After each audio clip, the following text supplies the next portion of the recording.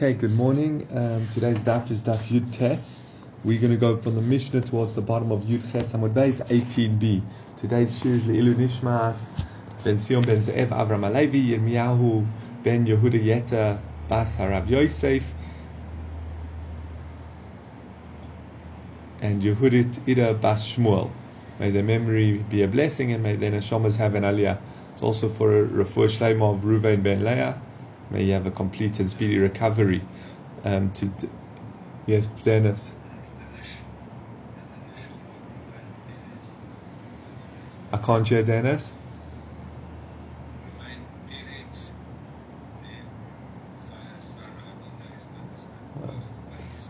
Ilunishmas Ruvain Peretz. I don't know if it's for Ilunishmas. We generally do the father's name. We're not sure of it.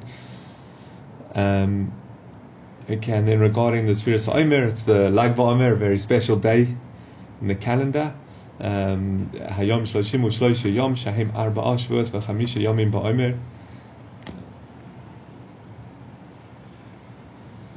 Okay, so the new Mishnah, again we're carrying on with Avodah, so we're finishing off with the 7 days, and it says Mosrua, this still seems to be each of the 7 days, Mosrua Ziknei Beis Din LeZiknei Kahuna. On the 7 days, the elders of the Beis Din who are teaching him the Seder, the Sanhedrin, would hand him over to the sages, the elders of the Kohanim. Ve'elu Beis Havtinos, and they took him to the Beis Havtinos. That's one of the chambers just off the courtyard of the Beis Hamikdash. Ve'ishbiu v'nifturu v'holchu lohem. And they would make him take a shvuah, and then they would leave and let him go in the Beis Havtinos. As we'll see, the kohen gadol was placed in Beis Havtinos to learn how to do the specific avodah was the chafina. It was a very difficult avodah. When he went into the Kodesh HaKadoshim, he was holding the pan with the incense in, and he had to somehow get the incense from the pan without putting it down into the palms of his hands, and he's not allowed to spill any. So it's a strange motion like that, whatever, without dropping, and 2 handfuls. So that was one of the most complex avodas. So he would practice that in Beis Havtinos. Now it says, what was the shvuah they made him take? So Omruloi, the sages would say to him, Ishi kohen gadol, Ane shluchi Beis Din, va'ato shaluchanu v'shliach Beis Din. He says, our master, the kohen gadol, we are messengers for the Beis Din, and you are our messenger, v'shliach Beis Din, and a messenger for Beis Din. Mashbiim onu alecho, we adjure you to take an oath, based on the one who dwells in this house, that you don't change any of the details that we've taught you. He would separate and cry, and they would separate and cry. And just 2 points that the Gemara is going to touch on or discuss. One is, why would they depart and cry after making him take the shvuah? And secondly, just in the shvuah, what does it mean? You're our messenger. Is the kohen gadol doing the avodah on behalf of us, or on behalf of Hashem? So that we'll touch on later in the Gemara. Then it says, now we go on to, what would the kohen gadol do the night of Yom Kippur? Remember, we mentioned we don't want him to sleep on the night of Yom Kippur in case he sees a keri. So it says, so im hoyo chacham doiresh. If the kohen gadol himself was a Talmud Chacham, he would give a drasha, give a halachic shir. That would keep him awake. V'im lav talmidei chachamim dorshim lefonav. If he wasn't great enough to give the shir, they would give the shir before him. They would expound the matters of the Torah before him. V'im rogel likros koireh. If he was able to read Novi, then he would read Novi. V'im lav korin lefonav. If not, they would read to him. Now, by my korin lefonav, what parts of Novi would they read to him? So he said, Be'iyov or Be'ezra, with Iyov and Ezra, over Divrei Yomim, and Zechariah ben Kavutel. Zechariah ben Kavutel says, Pam Harbe Korisi Lefono ba Daniel, I often read before him in Daniel. It seems it's not so specific what to read for him, but Rashi points out these were things that he would find interesting and engaging.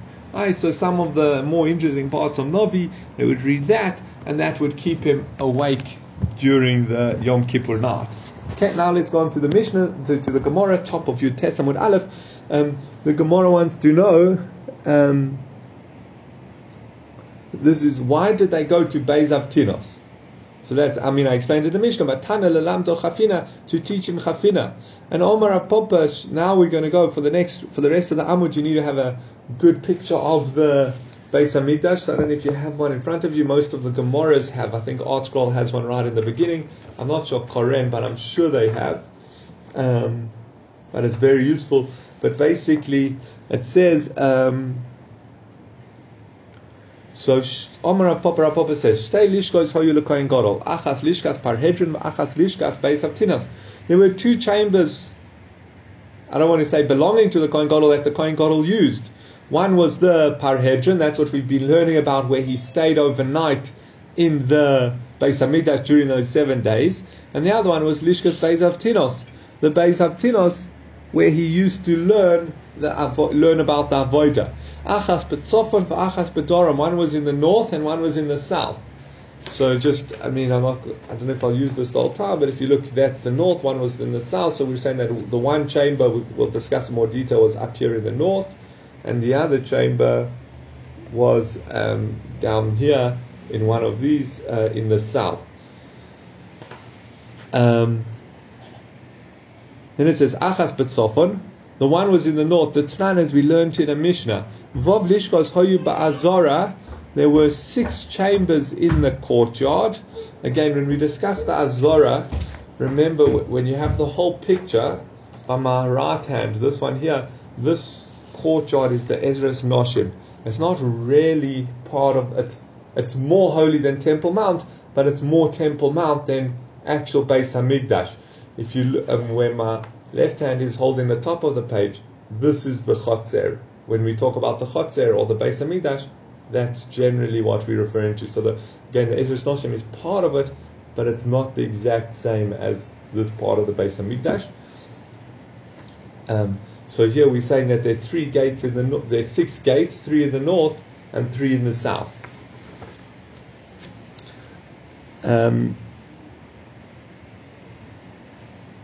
now it says Shebedorom. What were the gates in the south? Chambers, not gates. Chambers. There were 6 chambers in the north and 3 in the north and 3 in the south.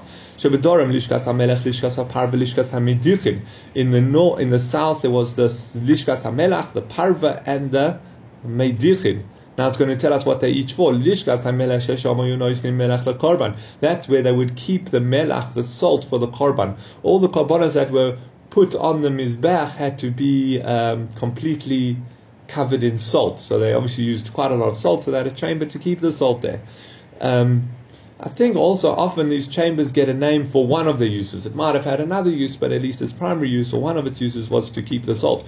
Lishkas haparva. What's the lishkas haparva? Sheshem hoyu moilichin oiros kodshim. There they would salt the hearts of the sacrifices. Va'al gago hoiso beis tefillah, and on its roof was a mikveh, the kohen gadol b'yom kippurim, for the kohen gadol to use on Yom Kippur.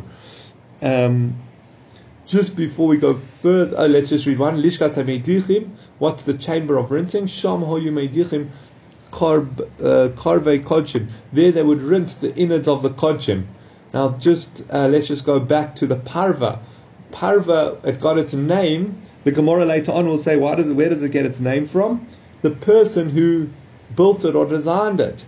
And the Gemara asked, but wait, parva there, the Gemara says that parva was a amagushi, he was a sorcerer. Now it sounds very, very distasteful to name. Well, we know Hashem really doesn't like sorcery and witchcraft. So why would you name the chamber that, the chamber after, granted he might have built it. I guess we can even ask, why would you let him build it? But why would you name the chamber after a sorcerer, a witch? And not only that, the Meiri goes a step further. He said he created it with sorcery. Whatever the structures and the mechanisms that were in this chamber, this mikveh, he created with sorcery. And how could you use sorcery to build the Beis Hamikdash? So the Meiri says it must be that he did tshuva. He was a sorcerer, and then he did tshuva. And that's why, as we know, if someone's done tshuva, well, then they're completely pious. The second answer given,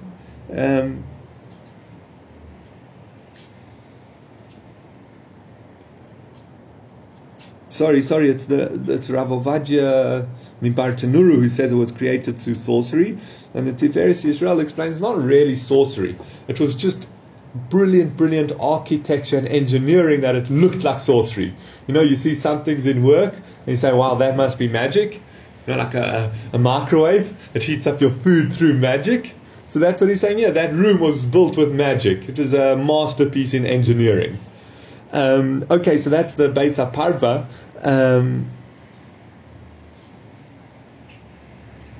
And then another question is, didn't we learn a few pages ago that there were special tables in the courtyard to rinse the innards?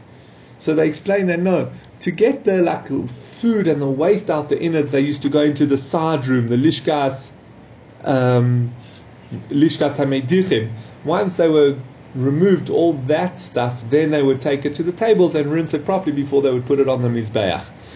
Umishom, and then it says Umishom mesiba from there. So in the lishkas hamedichim, Umishom mesiba oile legag beis haparva.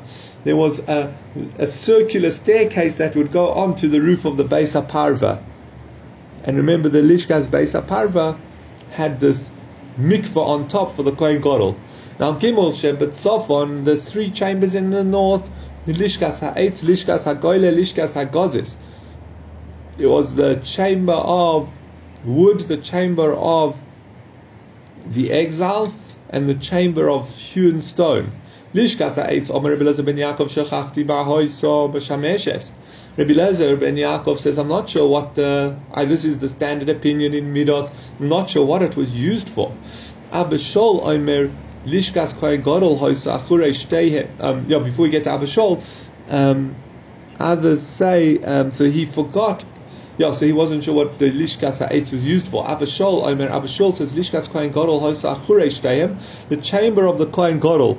And now we know there are two chambers of the kohein gadol. Either it's the Beis Avtinos or the Lishkas Parhedrin.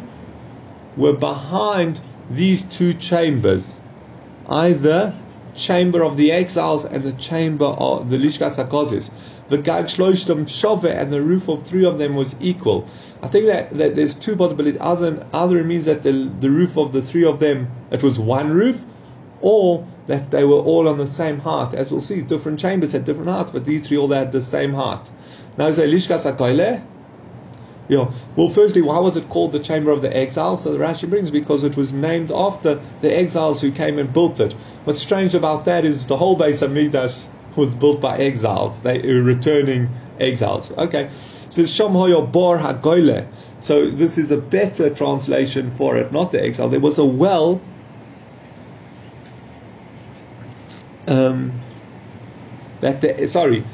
Why was it called Lishkas HaGoyle, the chamber of the exile? Shamoy Bor HaGoyle. There was a bor that a well that the exiles dug. VaHagilgol Noson Olov, and there was a wheel on top of it. Umishom Mafsikin Maim Lekol Azora, and from there they would provide water to the whole Azora, to the whole courtyard. Lishkas HaGozis. What was the Lishkas HaGozis? This is a very famous one. Shom Hoyo Sanhedrin Shal Yisrael Yosheves. That's where the Sanhedrin of Yisrael stood, either Supreme Court. Yosheves V'dan, they would V'dana Es HaKohanim, they would judge the Kohanim. Are they possible or kosher to go onto the Mizbeach? Very interesting. It seems to be saying, obviously they were the Supreme Court, and as we know, any case that couldn't be resolved by a lesser court, or major issues, there were certain cases like the Egla Rufa that only the Sanhedrin could do, were dealt there. But it seems their primary job was every new kohen who came to serve in the Beis Hamikdash, they had to investigate whether he was a kosher kohen, what was his yichus. Because remember, there are lots of things that if an ancestor of a kohen did, it could invalidate him. If the father married a divorced woman, etc., a whole list of people reasons that a kohen might not be valid to serve. And not only that, there's so many blemishes that if a kohen has, he can't serve. Now, umisha nimsabo psul, someone who has found that his family, that there were issues in his family line, and therefore he can't serve in the temple, he would wear black clothes and wrap himself in black and leave. If no invalidation was found in him, he would get up and wrap himself in white. He would then enter and serve with his brothers, the kohanim. Then we said, now we've discussed that there were these two chambers of the kohen gadol, one in the north, one in the south, and we listed the chambers there. So he says, Achas bedorom, one was in the south, the Tnan. How do we know the one chamber of the kohen gadol? Either the Lishkas Parhedron or the Beis Avtinos. He says, Shiva sha'arim hoyu ba'azora, Gimel betzofon, ve'gimel bedorom, ve'echod b'mizrach. There were 7 chambers, 7 gates into the temple courtyard. 3 in the north, 3 in the south, and 1 in the east. Shebedoram shar hadleika, sheni lo shar hakorban, shlishi lo shar hamayim. Heading from west to east, it seems that the first one was shar hadleika. That's where the fire one. Rashi says he doesn't know what it is for, but other Rishonim say it's where they would carry in the wood for the marocha. Okay, so that's the Shar Adleika. Then there's the Shara Korban. Seems that's where they would bring in the Korban Tamid. Or another explanation given is it's where Avram entered to offer Yitzchak. When Avram went into the Beis HaMikdash for Akedis Yitzchak, he went in through this room. And the third one we said was Shar HaMayim, the gate of water. That's where on Sukkot, the only time that they made the special water libation was carried in through that gate. Sheba Mizrach in the east, Shar Nikanor was the Shar HaNikanor. That was the main entrance into the temple. There were 2 chambers on either side of that, of the Shar Nikanor, one on the left and one on the right. The one chamber was the chamber of Pinchas, the one who dresses the kohanim. He was the butler. He would make sure that all the kohanim had the right clothes and the right size, and he would help them get dressed when they were going into do their avodah, and undress when they were leaving from the avodah. And the other one was the chamber where they made the chavitin. The chavitin was a special mincha that the kohen gadol offered every day. And it was also every kohen on the first day that they were serving, they would offer this chavitin. So there's a special room where they used to make those. Shebetzofon, what were the gates in the north of the courtyard? Shar Nitzos, the gate of the rays. It says, Binyan Achsadra hoya, va'aliyah benuya lo al gabov. It was like an achsadra, a porch. It was only closed on 3 sides and the front was open. And there was a second story built on top of it. From there the kohanim would guard on the top, and the Levim on the bottom.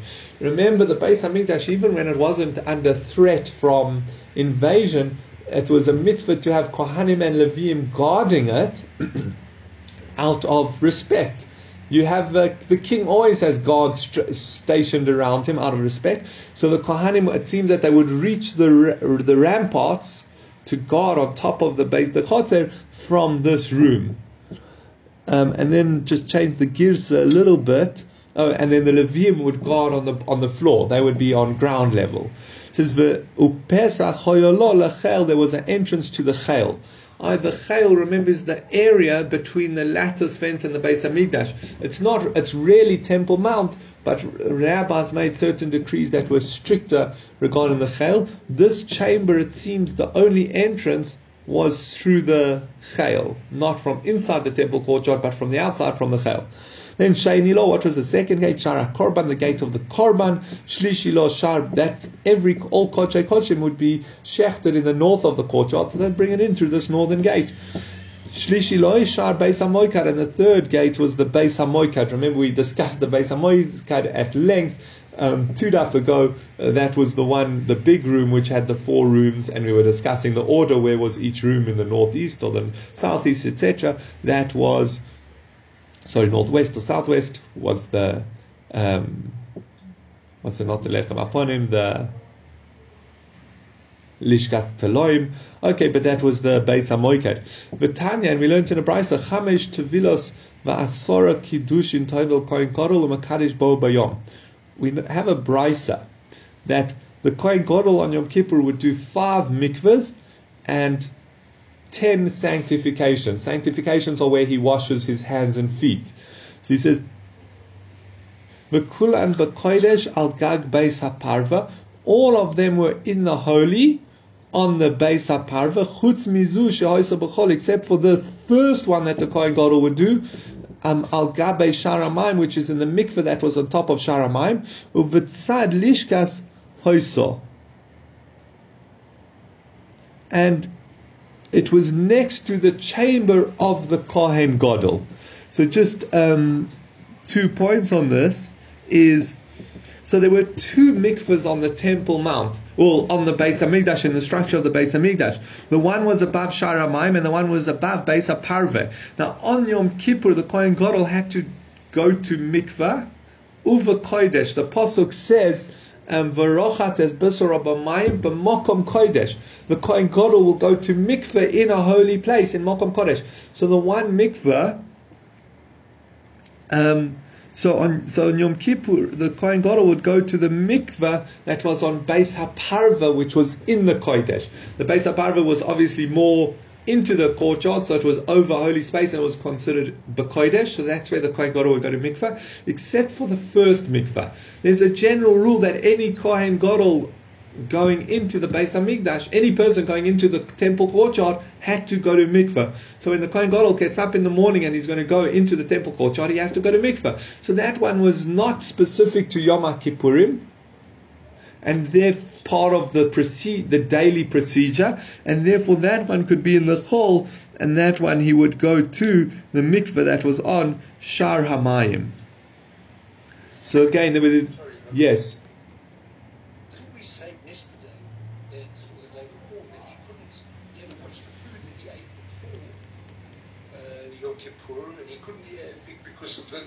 He couldn't bathe, and he didn't want him to sleep because of Kerry and so on, because he couldn't bathe.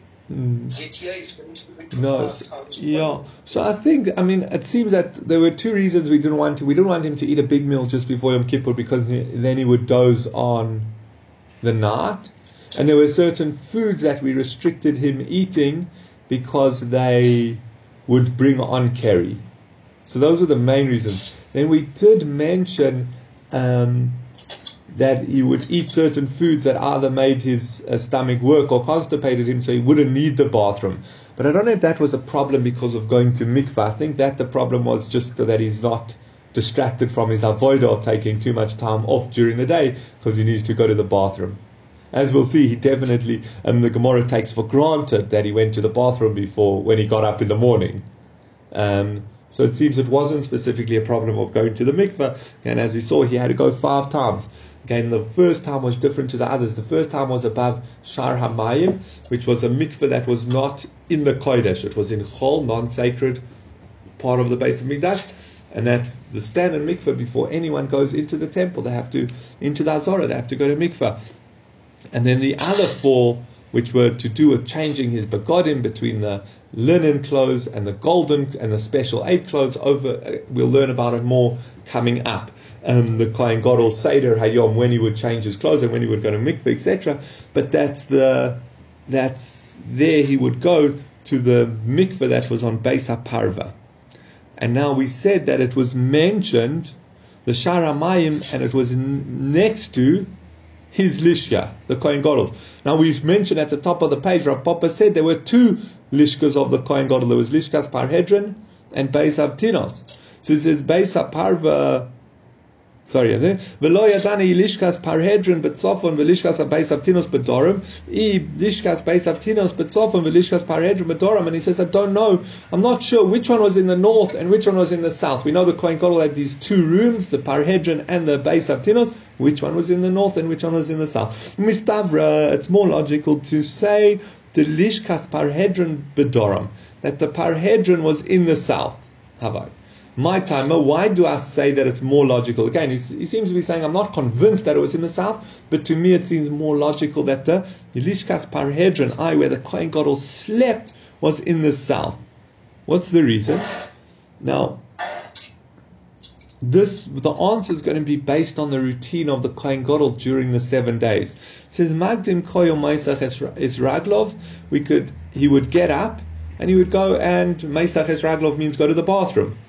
That was there. Most people in those days had a very routine bowel movement, and it was often in the morning. So we take for granted that he went to the bathroom in the morning, v'tovil, and then he would have to go to mikveh. And now, this was obviously the mikveh before he went in the morning, so this was in the Shar Hamayim, which was in the south. Because remember we said before, that one's not in the Kodesh. The one on the Parva was in the Kodesh, so he wouldn't be able to go into the Kodesh. It says, v'ozel l'tzafon, v'gomar chafina, v'ozel l'beis hamikdash, v'avar avoda kol yoma. And then he would head to the north side, the Beis Havtinos, and he would learn chafina, and then he would go into the Beis Hamikdash and do the rest of the avoda the whole day. Lebahari panya, towards evening, madu oleo, they would sprinkle the Para Aduma water on him. Remember, we learned they do that all 7 days. Maharar Ozil Doram V'Tovov, and then he would go to the south and go to mikveh, because now he's Tomei from the Para Aduma water, and V'Naich, and then he would go to rest for the night. Now, if you're going to tell me that the Lishkas Parhedron was in the north, so what happens? He wakes up in the morning in his Parhedron, he goes to the bathroom, and then he goes, he has to walk all the way around the Beis HaMikdash, because he can't cut through the Beis HaMikdash to the south, V'Tovil, and go to mikveh in the Shar Hamayim, which as we know is in the south, the Gomar Chafina. Then you'd have to learn chafina. You would go into the temple and do the avodah the whole day. And then towards evening they would sprinkle the paraduma water on him, and he'd have to go back to the south to go to the mikveh there. And then he's going to have to walk all the way around the Beis Hamikdash again to the north, to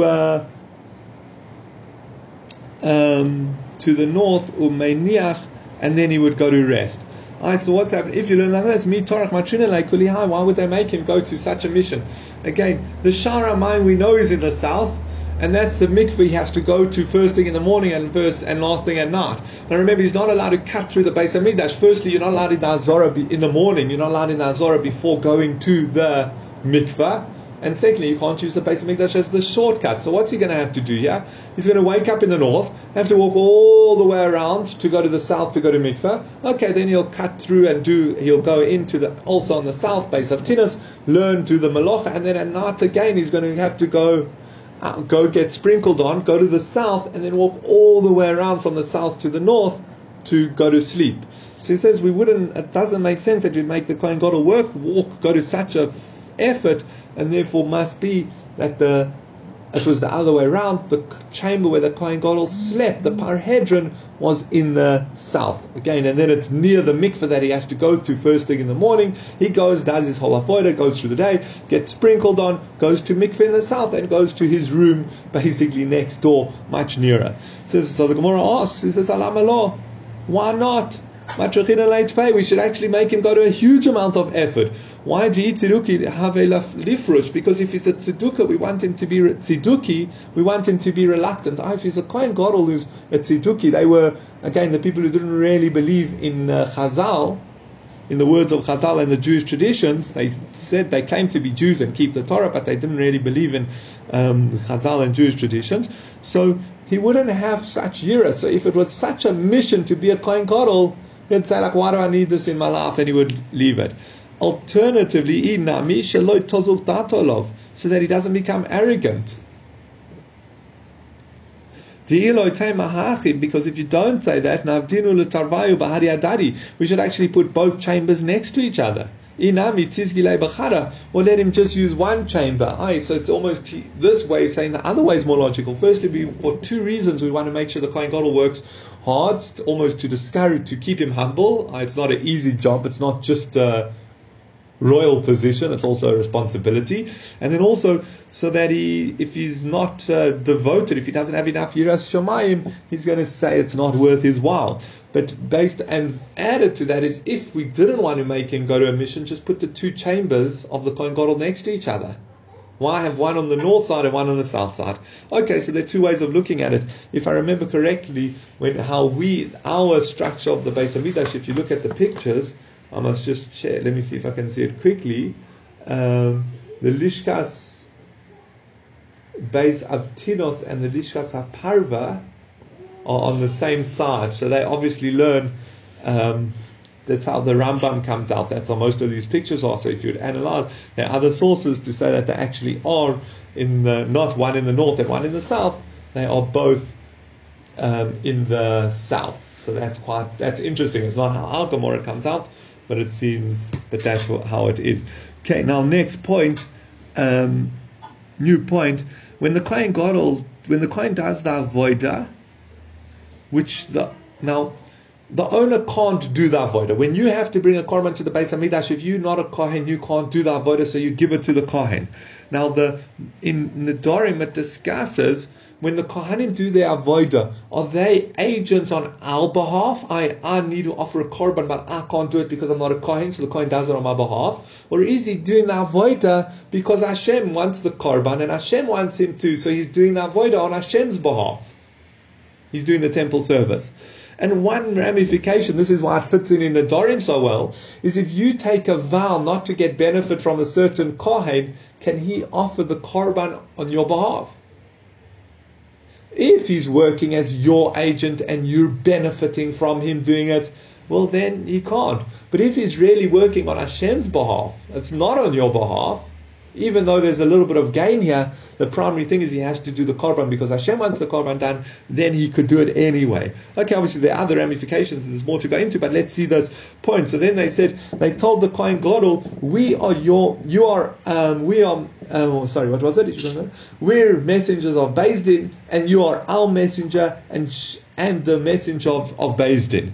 So it says, Leima Tavituf to Rav Huna Breid Rav Yeshua, the Omer Rav Huna Breid Rav Yeshua, Hani Kohen Shluchei Derachmananinu. This seems to reject the opinion of Rav Huna Breid Rav Yeshua, who said that these Kohanim are agents of Hashem. Di Omar Shluchei Didaninu. Rav Huna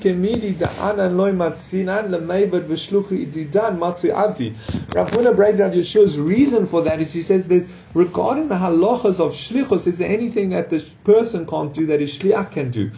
This concept of shlichus is you doing something on my behalf or a person doing something on another person's behalf. The general rule is that it has to be something that you can do and then this guy does on your behalf. I'll just give you a simple example, just a different case is you can do kiddushin to a woman, so you can ask someone to do kiddushin on your behalf.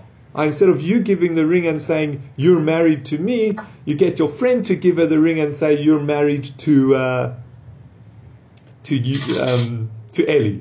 So instead of me saying you're married, instead of me actually putting the ring on her finger and saying Arakmu Kudesh Esli, you're married to Eli, I give it to my friend who says to her you're married to Eli. If she accepts, it's a good kiddushin. But that's because I could do it. If it's to someone I can't marry, just because it's someone my friend could marry, the kiddushin won't work. You can't act as a shliach on behalf of someone if they can't do it. That's a general rule regarding shlichos. So too here, the kohen gadol can't be acting as your shliach because you could not go into the Beis Hamikdash and do the avodah. So you can't say it's an aspect of his acting on your behalf because this concept of shlichos wouldn't apply there. So that's Rav Huna Breid Rav Yeshua. But this, again, this is a machlokes in the Nedarim. The other opinion says no, they are our messengers. So you have to look into, Tosfos discuss it a bit over here, but you have to look into how would that opinion work. But he says it must be from Al Gemara. We say that not that they shluchei rachmanan. Kohanim aren't acting on his behalf. We say you're our we're messengers of the Sanhedrin. You're our messengers and the messengers of Beis Din. It sounds like shluchim you're working on behalf, which rejects this opinion. So he says, no, he says, no, you could fit it in with Rav Huna Breid Rav Yeshua, and that is that we make you take the shvua based on our understanding and Beis Din's understanding. One of the ways of making someone take a shvua and making sure that they do it, obviously in their mind when they take the shvua, they can distort it and come up with all excuses and things like that. So what we do is you make them take a shvua based on das Beis Din. Whatever Beis Din want the intent of the shvua to be, that is the shvua. And that makes a lot less room to wiggle out of this oath that we make him take. Okay, so carrying on with the Mishnah, after making the kohen gadol take a shvua, who poireshu boichem v'hen porshin u'borchin. The kohen gadol who took the shvua would go and cry, and the people, the Beis Din, the Zakanim from the Sanhedrin who made him take the shvua, would also go in Christ. It says, "Who parish Now, why did they make him take the shvua? So we haven't discussed that yet, but the reason is, as we'll see, is we're concerned that he's a tziduki. So we make him take the shvua that he'll follow every single detail according to how the sages interpret the Torah, and not based on how the tzidukim interpret the Torah. So he would cry, why? Shechashdu tziduki, because they suspected him of being a tziduki. And they would leave and cry. Anyone who suspects kosher people will get struck down with his body. I mean, that's a very severe line, something to think about, that if you suspect someone of being evil, doing something wrong, it's a kosher person, there's some sort of bodily affliction that person, the one who's choshed, deserves. It sounds, in my mind, it sounds similar to the concept of dan lechatzchus, always judge people favorably. It sounds similar to that, but it seems more severe. V'kol kach lama. Why did they make him take the shvua? What was this whole business about? So that he doesn't fix so he doesn't fix the incense on the inside, on the outside, and then go into the Kodesh HaKadoshim. Basically, Rashi explains how we know the avodah, and again, this is our tradition. Remember, we have the oral Torah, we have the rules governing how to interpret it, and that's the sages are able to do and guide us. And again, also a lot of it's tradition going back to Moshe Rabbeinu, so that we know that the kohen gadol takes the incense and the coals into the Kodesh HaKadoshim separately, and then he puts the incense on the coals.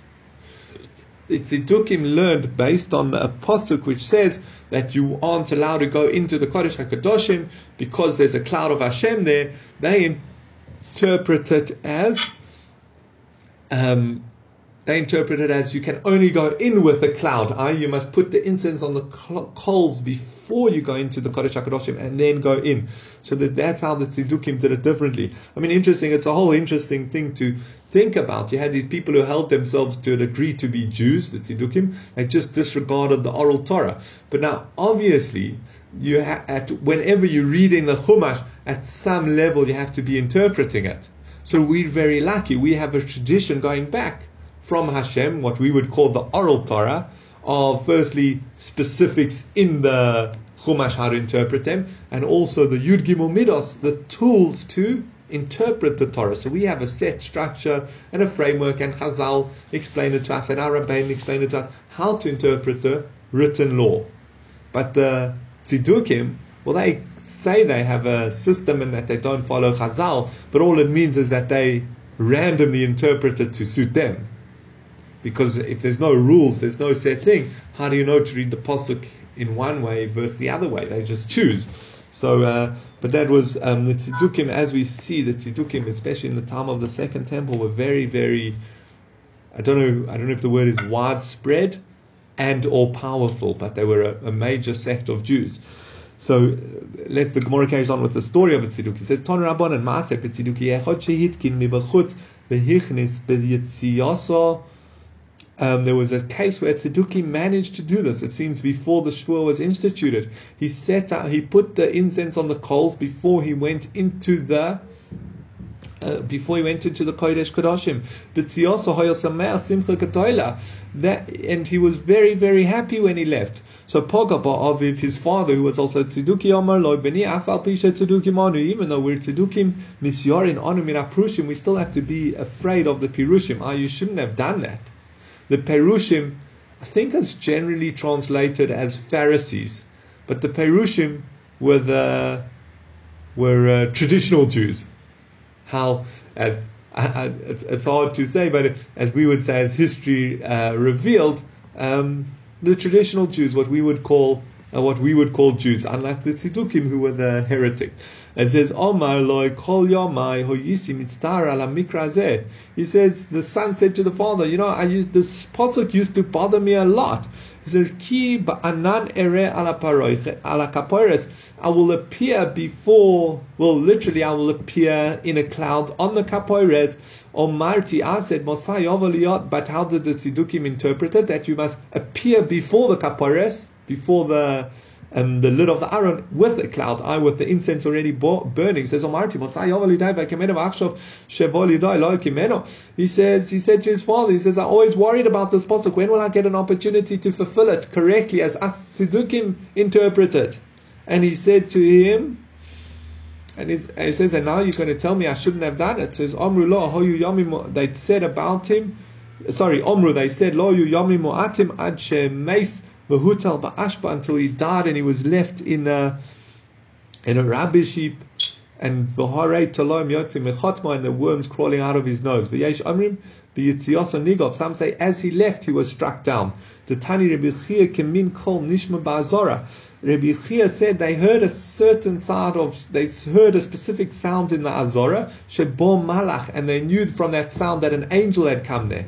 V'chovta al ponov, it smashed him in the face. The Tziduki, the nichnas ochre v'akoy memotzo kaf regel ogul bein kaseifov, and they found a round foot mark between his shoulders. Shenemar, as the pasuk says, "V'ragleim regel yeshara v'kaf ragleim kaf regel ogel." Their leg is a straight leg. This is referring to angels, and the sole of their foot is like a round foot. So they saw the imprint of the angel's foot that it struck him with in the kodesh. So there are two versions of what happened to him. Just interestingly, why was his punishment that worms came out of his nose? So Rashi says because he's walking into the Kodesh HaKadoshim, the first part that enters the Kodesh HaKadoshim is his nose. And he entered wrong. He was supposed to enter and then put the incense on the coals, but he was a Tziduki, he did it the other way around. So that's his nose. Tosos Sheshanim say, no, it's Mida Keneged Mida, because obviously the kohen gadol is going to smell the ketores, but here he smelt the ketores when he shouldn't have. Outside the Kodesh HaKadoshim, he should have only made the incense burn when he was in the Kodesh HaKadoshim. So that's the Mida Keneged Mida. And then Tosos Yeshani bring another interesting question. They say, but in the Yerushalmi it says, no, when the kohen gadol was going to go into the Kodesh HaKadoshim, no one was allowed in the courtyard. And no one includes angels. It's based on the Yerushalmi. So how could this angel go and kill him if no one was allowed in the temple courtyard? So there's two possibilities. One, the more simple one, based on our version, it was already when the kohen gadol this kohen Tziduki had come out of the Kodesh HaKadoshim. Once he's come out of the Kodesh HaKadoshim, everyone's allowed back into the chotzer. The other version is that that no one's allowed in the Kodesh HaKadoshim is when it's part of the Yom Kippur, the correct Yom Kippur Avodah. When it's not part of the correct Yom Kippur Avodah, he's doing it out of order, well then it doesn't count as the Yom Kippur Avodah as the time when he's going into the Kodesh HaKadoshim that no one else is allowed there. And that's why the angel could be found there. Then it says, Omer Rabbi Zechariah ben Kavutal. Rabbi Zechariah ben Kavutal said, I used to read from Sefer Daniel to the Kohen Gadol to keep him up at night. He says, Masni lo Rav Chanan bar Rav Lechia bar Rav, Kaimid Rav.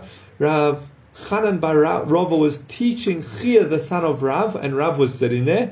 Omar Rabbi Zechariah ben Kavutal, and Mech Vilay Rav Biodei Kavutal. He said, Rabbi Zechariah ben Kavutal, and Rav signaled with his hands, it's a base, it's Kavutal, not Kafutal. It says, V'nei Malay Meimar, why didn't Rav just tell him? Why did Rav signal with his hands? He says, Kriyash Ma Have Kori. Rav was in the middle of Kriyash Ma, that's why he couldn't correct him by speaking. He says, V'chiyai Gavna Mishori, you're telling me, so in the middle of Kriyash Ma you can do hand signals. It says, V'ho Amar Rabbi Yitzchak bar Shmuel bar Marta, Rabbi Yitzchak bar Shmuel bar Marta says, HaKoresh Ma lo yirmuz ba'ina v'lo yikroitz b'tzvoisav v'lo yoyre be'etzvoisav. If someone's in the middle of saying Shema, you shouldn't hint things with your eyes, like wink or point with your eyes, or mouth things with your lips, mouth words with your lips, or point with your fingers. V'tanya Rabbi Lazar Chasma Omer, and it was taught that Rabbi Lazar Chasma said, HaKoresh Shema merames ba'inu v'makaretz b'svoisov umare be'etzbo olav akosov Omer v'lo osi karosa Yaakov. Rabbi Elazar ben Yaakov says if someone does these signals while he's in the middle of Kriya Shema, the pasuk says about him, you didn't say Shema to me, Yaakov. It doesn't count as saying Kriya Shema. So how could Rav signal, do a base, pronounce it with a base, when he was in the middle of Kriya Shema? So the Gemara says, Lo kasha haba perik rishon haba perik sheni. This, that you're not allowed to do any signals, is in the first paragraph. In the second paragraph, you would be allowed. As we know, Shema, we say Shema is based on 3 paragraphs. The first one, Shema Yisrael. The second one, V'hayom Shema.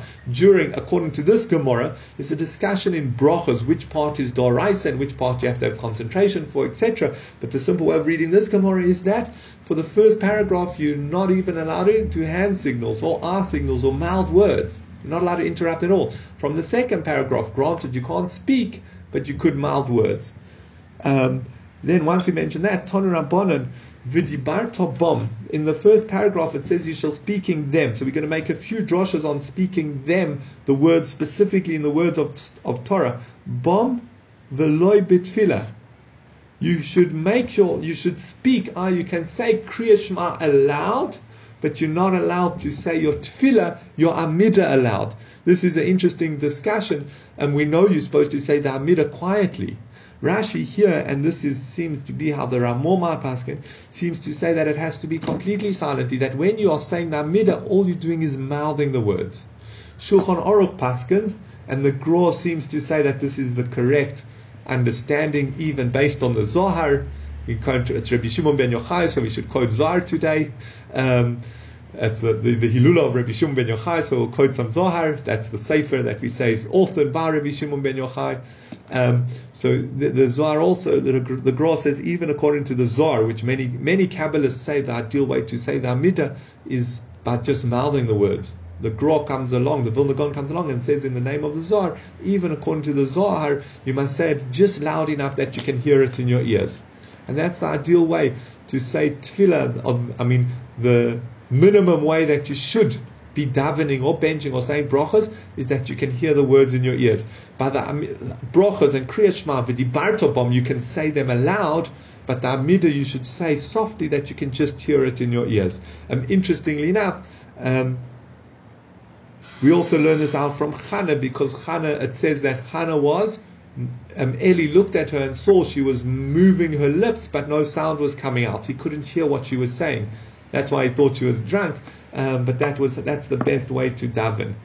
Again, if you daven by just mouthing the words without any sound coming out, it seems you are yotzei, but that's not ideal. You should hear the words that you're saying. Another drasha, ודברת bom. You're allowed to speak words of Torah, but you don't really have permission to say other things. You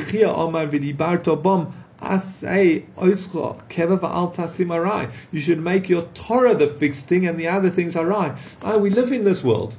And we know that you're going to have to discuss business and you're going to have to discuss other things. There are things that come up. But with your keva, the primary, the fixed thing that you should be speaking is words of Torah. And everything else should be the temporary, the periphery. If someone speaks words of nonsense, pointless talk, he transgresses a positive commandment, as the Torah says, "V'dibarto bom v'lo b'dvarim achayim." You speak in words of Torah and not other things. So you transgress that positive commandment of you should be speaking in words of Torah. Rav Acha bar Yaakov Omer oive belav. Rav Acha bar Yaakov says you transgress a lav. Sheneemar kol hadvarim yegayim v'lo yuchal ish ledaber. He actually says all these words that cause you to be tired. These words of nothing that just go on and on. It says lo yuchal ish ledaber. A person should not speak. Okay, so interesting. Obviously, there's a bit more to discuss, a lot more to discuss, but we'll leave it here for today. Have a very good Shabbos.